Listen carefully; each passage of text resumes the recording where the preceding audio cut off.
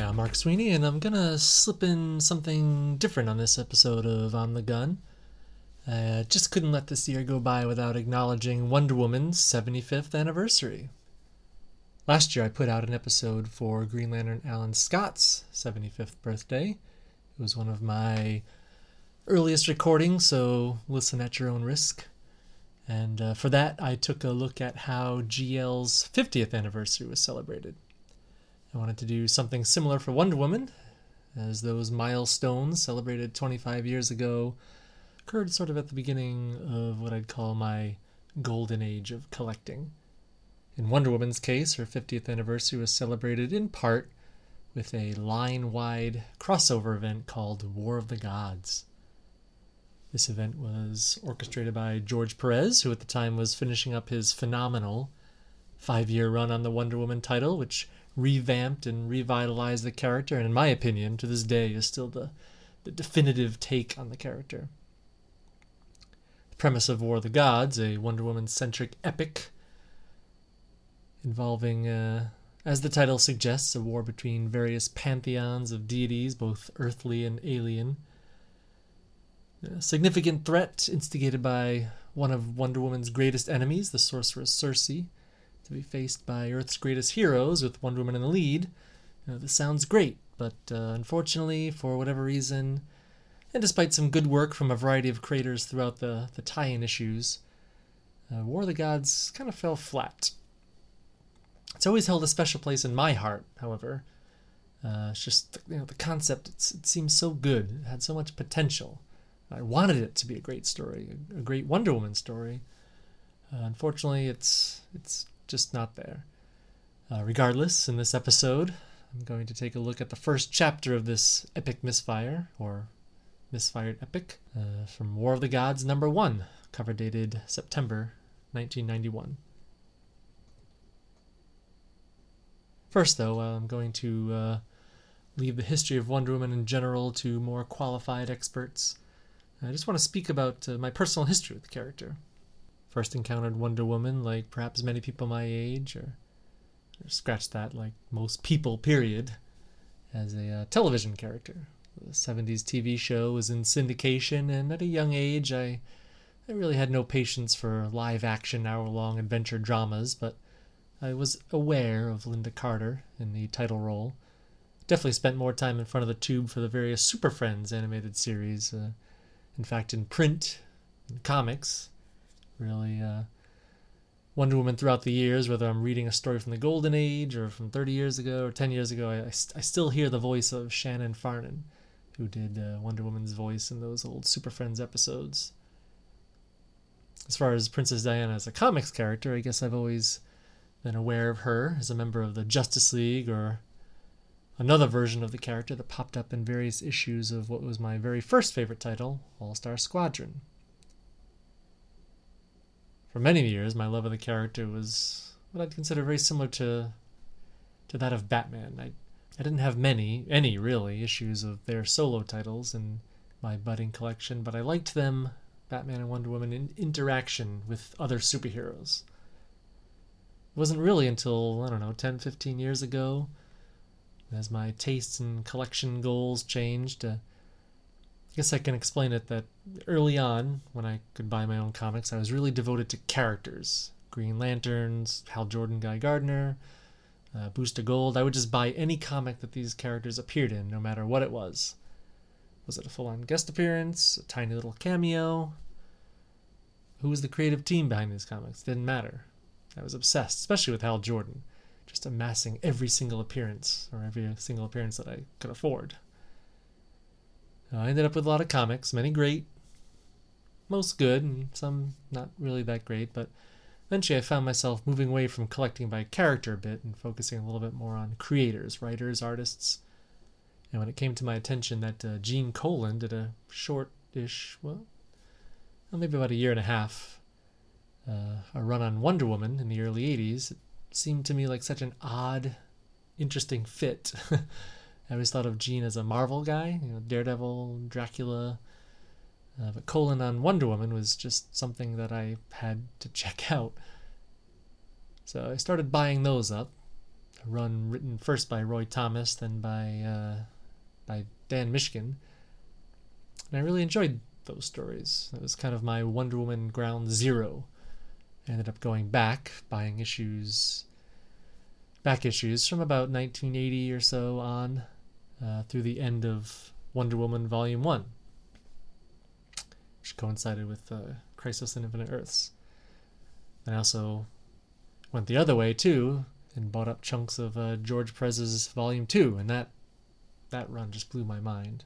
This was a version of the character that I became most familiar with, but it was great reading that Perez run right from the beginning, and it was, as I said, to me, the definitive version of the character, doubling down on the character's roots in Greek mythology, and with that super well-developed take on Paradise Island, Themyscira, and its place in the modern DC universe.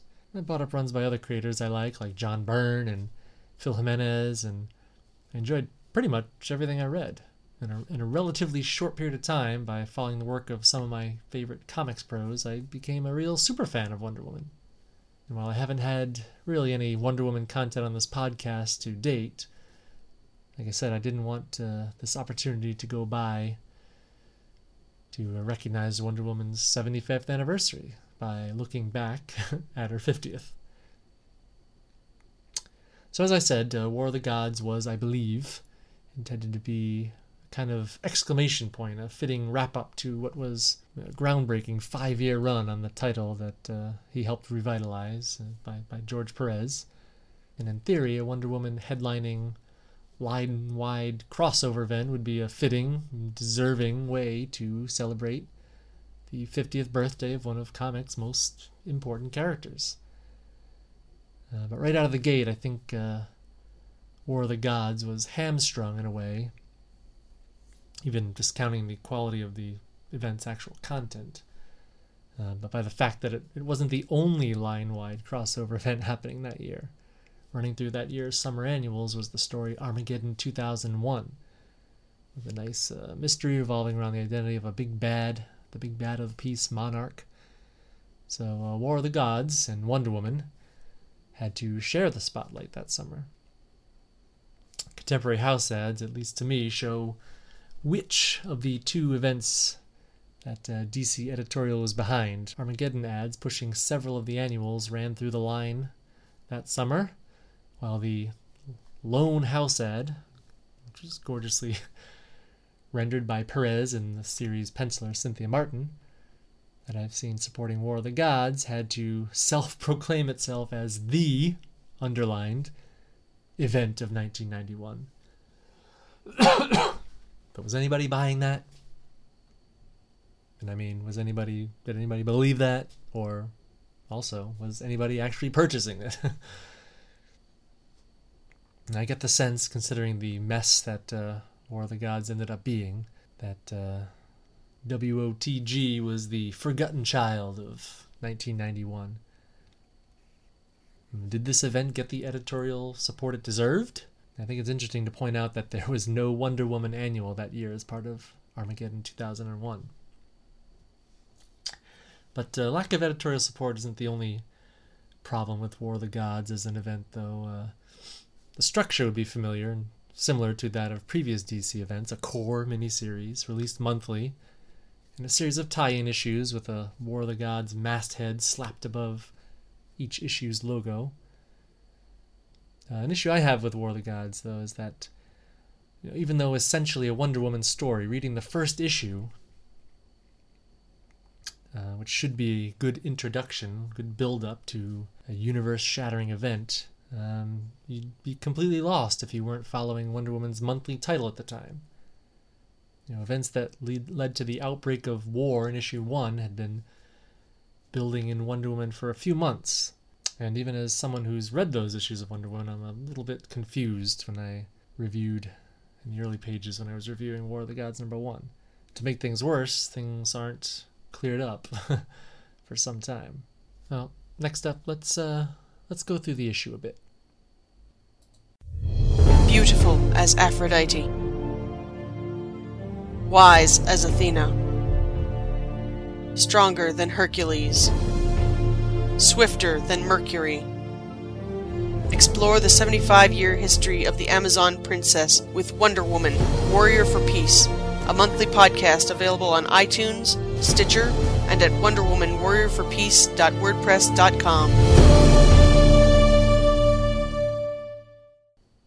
So with War of the Gods #1, I've got a really great-looking cover by George Perez showing Wonder Woman, appropriately, front and center, leading a really grim-looking horde of DC superstars. She's immediately flanked by Superman and Captain Marvel. Diana's in her full-on warrior garb. Roman centurion-style helmet, shield, big-ass battle axe, stars and stripes cape. She means business. And we see a bunch of other heroes, most of whom's titles would end up crossing over with this story. Hawkman and Hawkwoman are prominent, as is Dr. Fate, The Flash, Lobo. One thing that's telling to me about this cover and this series is the creator's credit.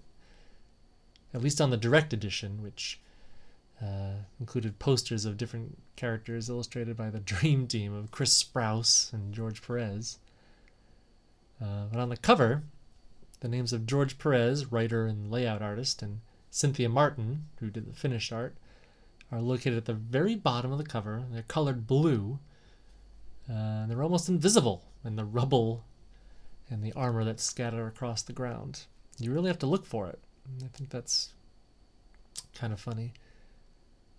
So the rest of the credits for this issue, we got Albert de Guzman doing the lettering, Gene D'Angelo doing the colors, and it's edited by Karen Berger and Tom Peyer, who were the editing team on Wonder Woman's own book. There's also a little special thanks to Romeo Tangao. The event, opens with the machinations of the sorceress Circe in a temple deep in the Amazon rainforest. She's monologuing beside a bubbling cauldron, she and her followers, among them a group of rogue Amazons, and some obedient bestiamorphs, men who change to animals, something of a Circe's specialty. They've apparently been gathering up relics from many different religions. Also in Circe's employ is a Dr. Kazlak from Chicago's Edwards Museum. He's also been helping gather up these mystical items. From there we move throughout a few other corners of the planet and beyond, no doubt setting up some of the tie-in issues. Phobos, a minor god in the Greek pantheon and son of Ares, god of war, is scoping out the Antarctic, somewhere in the area of Superman's Fortress of Solitude. Quickly cut to Ronnie Raymond, who I don't think at this point had been seen in a while. He's visited by his former alter ego Firestorm, who apparently needs his help and wants to reunite. See two other children of Ares meet, the good and beautiful Harmonia, and the downright nasty Eris, who seems to have some plans of her own.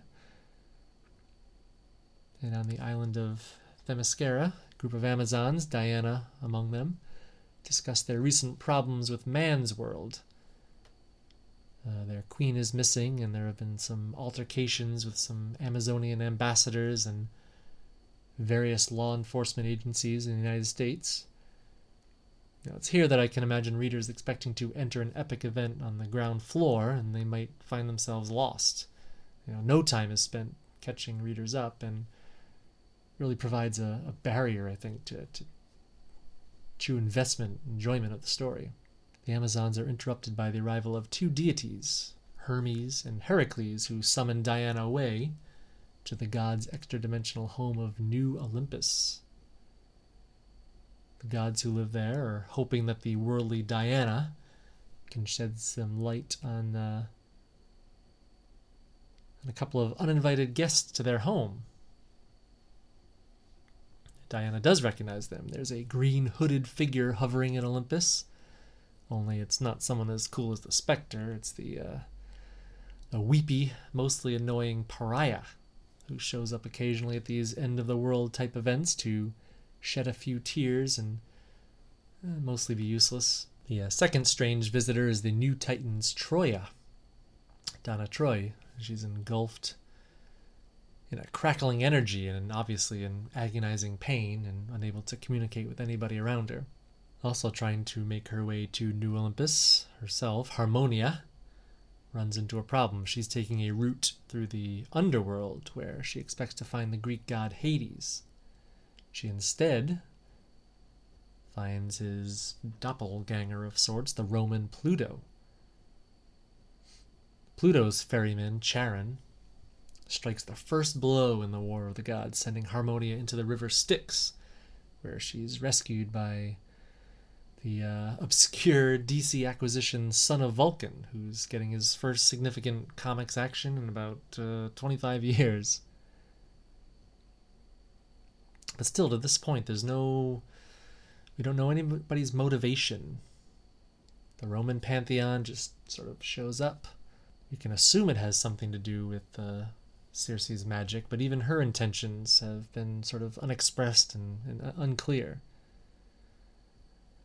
We do know that there's just a bad feeling moving throughout the DC universe, and this is sort of picked up on by Zatanna, who we see in her San Francisco apartment, who considers contacting the Justice League but decides against it. And Starman, the Will Payton Starman, he's experiencing some issues with his powers. They're going out of control. Meanwhile, Circe begins her spell, which at this point, still not sure how it works. These relics that have been gathered are arranged around a huge fire-filled pit. And her magic, her prayers to the goddess of black magic, Hecate, begins to send these tendrils of energy crisscrossing across the planet. These tendrils are witnessed or are felt in some way by Captain Atom, we see flying over some city, and Dr. Fate, who at this point, Dr. Fate is Inza Nelson solo, with the original Dr. Fate, Ken Nelson, playing the role of husband/sidekick. You see Dr. Fate experiencing at least the feeling of Circe's magic from her tower that exists simultaneously in Salem, Massachusetts, and Manhattan. We see former outsider Geoforce. His earth-shaking powers go a little haywire in his sleep. And we see one of these weird energy tendrils strike the Thanagarian exhibit at the Edwards Museum in Chicago, then home to Hawkman and Hawkwoman, setting up their tie-in issue. Circe's magic is even observed from Apocalypse, where Darkseid refuses to interfere, though his lackey Desaad wonders if he hears a hint of fear in his master's voice. On New Olympus, the Roman gods, whose problem with their Greek counterparts has, again, yet to be satisfactorily explained, have found their way through a secret path from Hades and immediately confront the Greek pantheon, ready for battle, anticipating the presence of Wonder Woman somehow. As a champion of sort for the Greeks, the Romans unveil their secret weapon, young Billy Batson, who's encouraged to speak his magic word. So with a quietly spoken Shazam, a lightning bolt changes Billy into Captain Marvel, who, obviously not in his right mind, Circe's spell has somehow affected the Marvel magic. He attacks Wonder Woman. And they fight for several panels, kicking each other through columns and such, until a mysterious lightning bolt strikes Captain Marvel and Diana, causing them to vanish. The bolt was thrown by Son of Vulcan, his way of removing at least Captain Marvel from the magical influence of the gods, although he doesn't quite get the job done, as Diana and Marvel find themselves floating in the realm of chaos.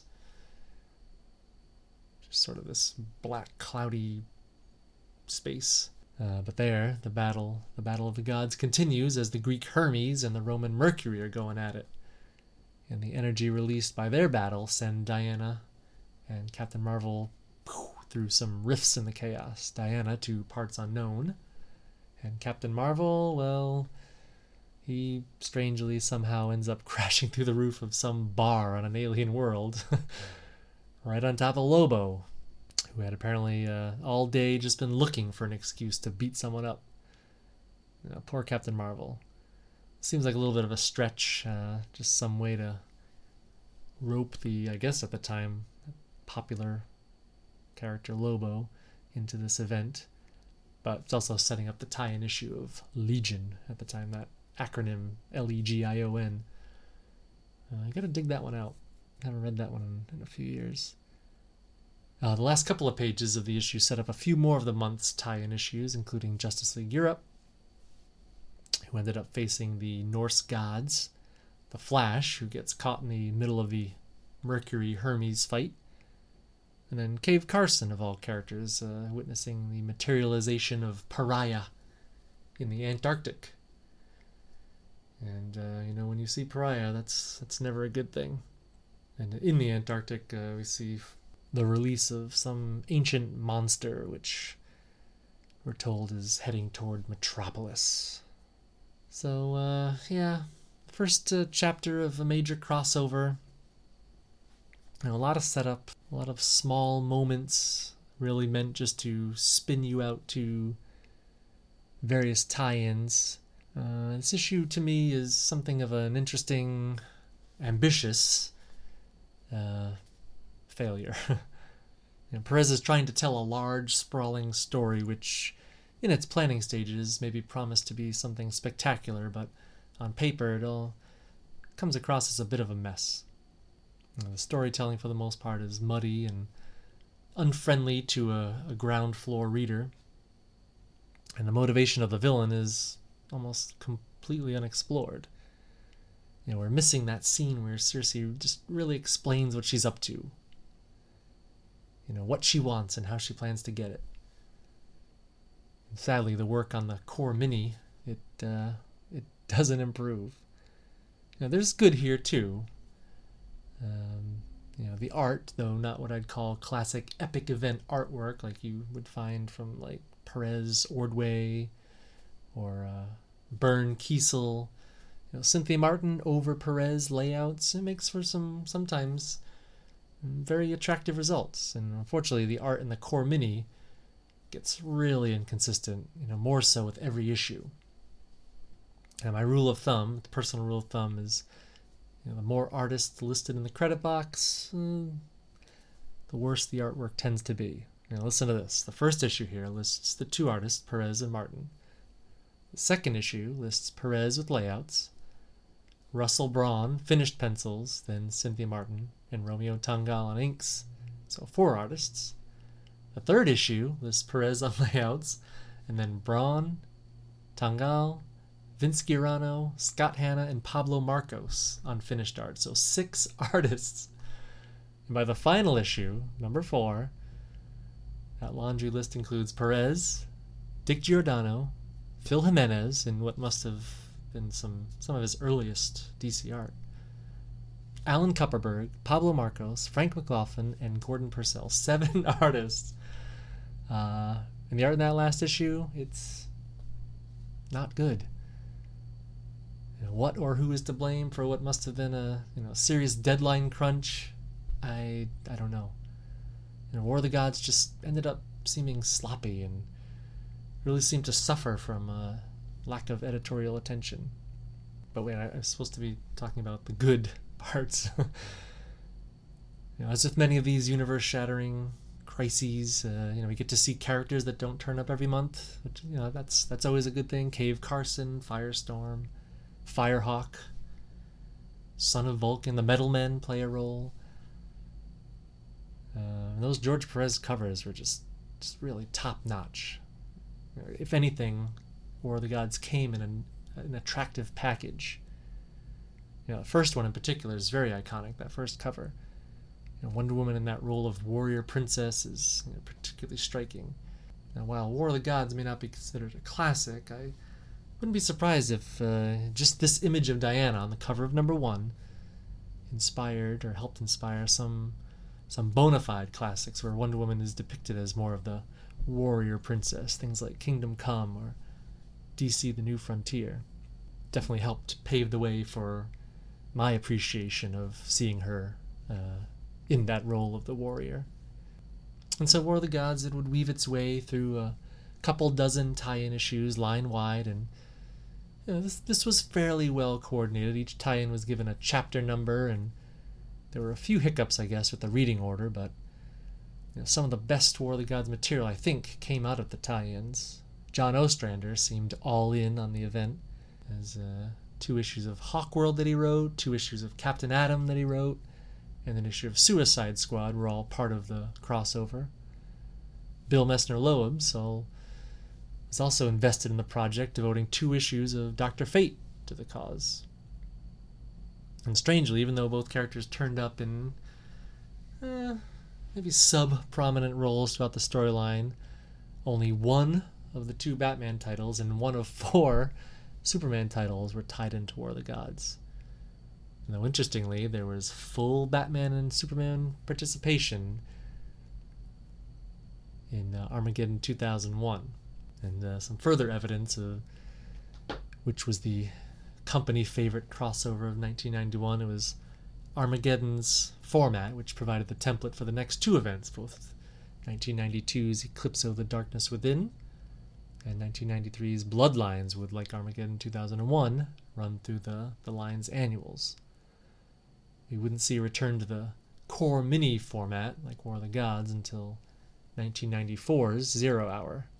Alright, I guess it's time for some grades. War of the Gods was meant to cap George Perez's fantastic work on Wonder Woman, and to celebrate the character's 50th anniversary, or help celebrate it, and with what should have been an epic storyline pitting the Diana-led heroes of Earth against the evil manipulations of a master villain.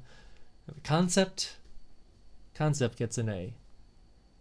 The execution of the event, plagued with some sometimes incoherent plot and inconsistent art, it suffers quite a bit, and gonna give it a C- D+. Too bad, really missed opportunity to celebrate a significant milestone for such an important character.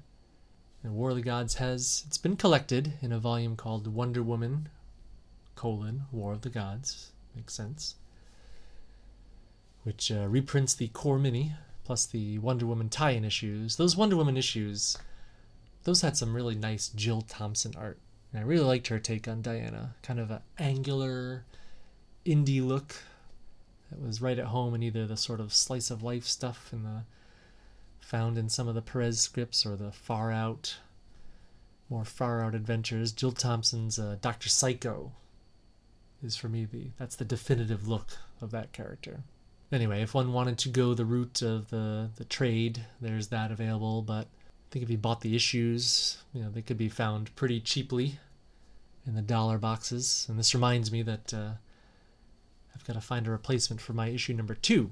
That book got separated from its cover, and what was luckily the only casualty, comics casualty during my son's toddler years. And I say lucky due to the amount of comics that are usually tucked away or strewn around every room, and that's the only one that he got a hold of. And also, I always thought I had the direct versions of all the issues, but looks like I have the newsstand only of issue number 4, so no Sprouse posters. I'd snap that one up if I saw it for $1, despite the bad grades I just gave the series. Anyway, I'm not sure of all that is planned or has already been done to celebrate Wonder Woman's 75th anniversary, but next year's feature film, that's a nice way to go. I'm actually looking forward to that more than I have any other comics-related film. They actually get me out to the theater when it gets released. Okay, I want to put up some images from War of the Gods number 1 up on my blog, imthegun.blogspot.com, hoping to include the WOTG house ad as well. Really nice house ad for the crossover event of 1991. If you have anything to add about War of the Gods, remembrances or whatnot, Wonder Woman around this time, or Wonder Woman in general, please feel free to contact me. There'll be some links on to how to do that on the same blog post. Okay, I think that's it. Thanks for listening, and until next time, take care.